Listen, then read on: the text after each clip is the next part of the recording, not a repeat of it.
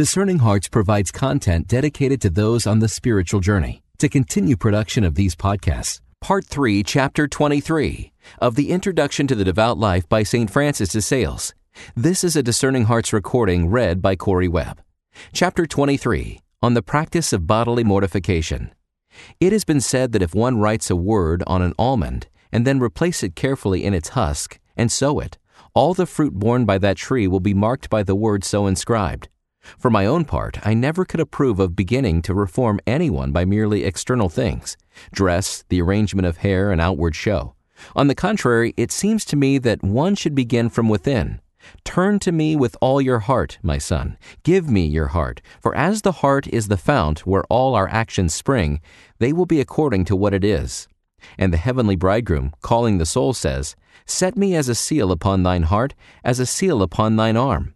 Yes, verily, for whosoever has Jesus Christ in his heart will soon show it in all his external actions. Therefore, my daughter, above all things, I would write that precious and holy name Jesus in your heart, certain that having done so, your life, like the almond tree in the fable, will bear the stamp of that saving name in every act. And if the dear Lord swells within your heart, he will live in your every action and will be traced in every member and part of you, so that you will be able to say with St. Paul, I live, yet not I, but Christ who liveth in me. In a word, whosoever gains the heart has won the whole man. But this heart needs to be trained in its external conduct, so that it may display not merely a true devotion, but also wisdom and discretion.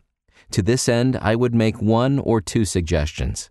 If you are able to fast, you will do well to observe some days beyond what are ordered by the Church, for besides the ordinary effect of fasting in raising the mind, subduing the flesh, confirming goodness, and obtaining a heavenly reward, it is also a great matter to be able to control greediness and to keep the sensual appetites and the whole body subject to the law of the Spirit.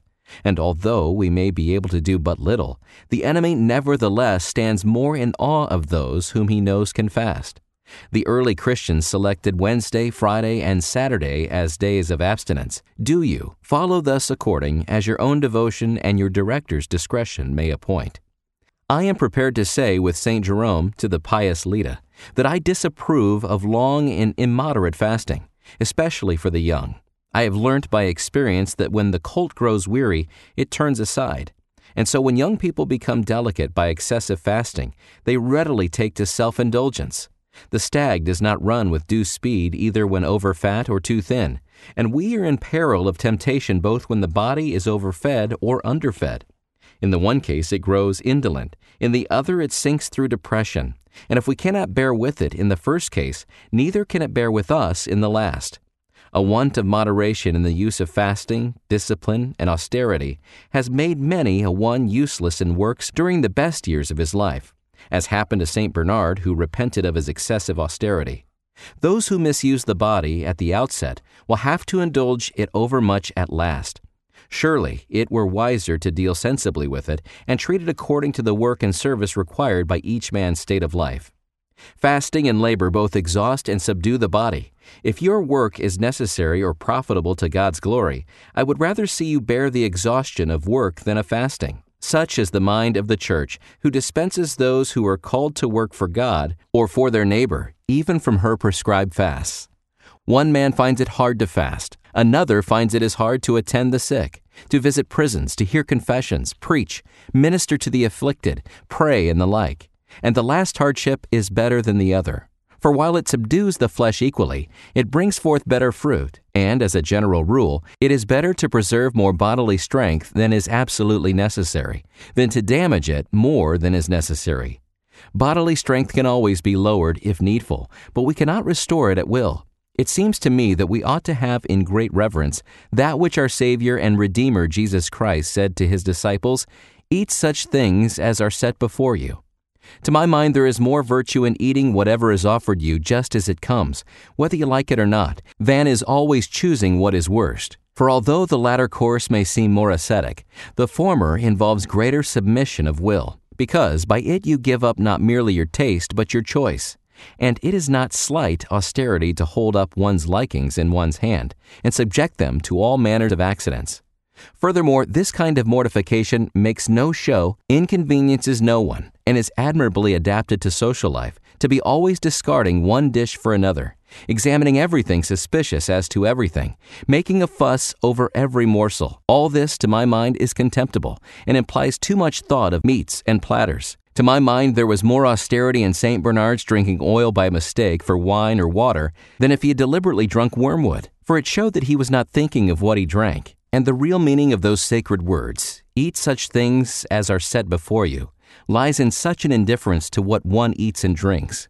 I should make an exception of any food which is unwholesome or likely to be injurious to the mind's energies, such as certain hot, spiced, or stimulating dishes, as also on certain occasions when nature requires to be refreshed and invigorated in order to perform the work needful for God's glory.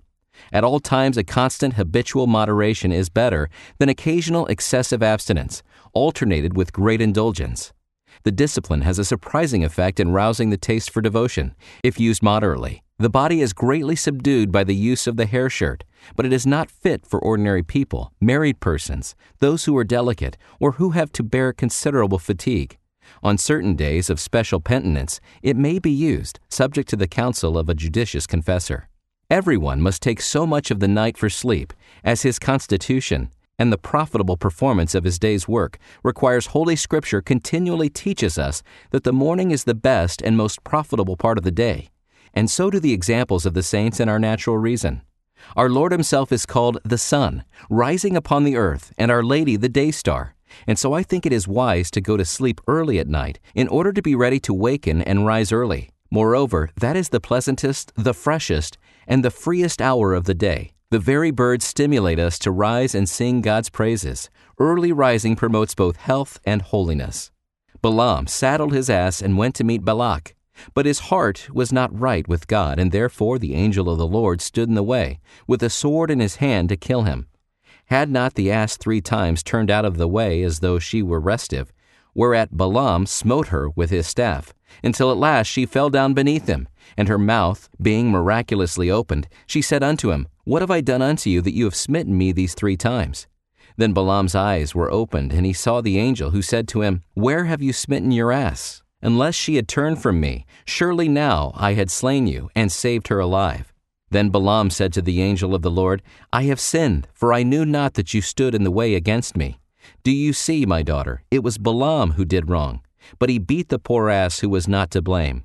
It is often so with us. A woman's husband or child is ill, and forthwith she has recourse to fasting, the discipline, and hair shirt, even as David did on a like occasion.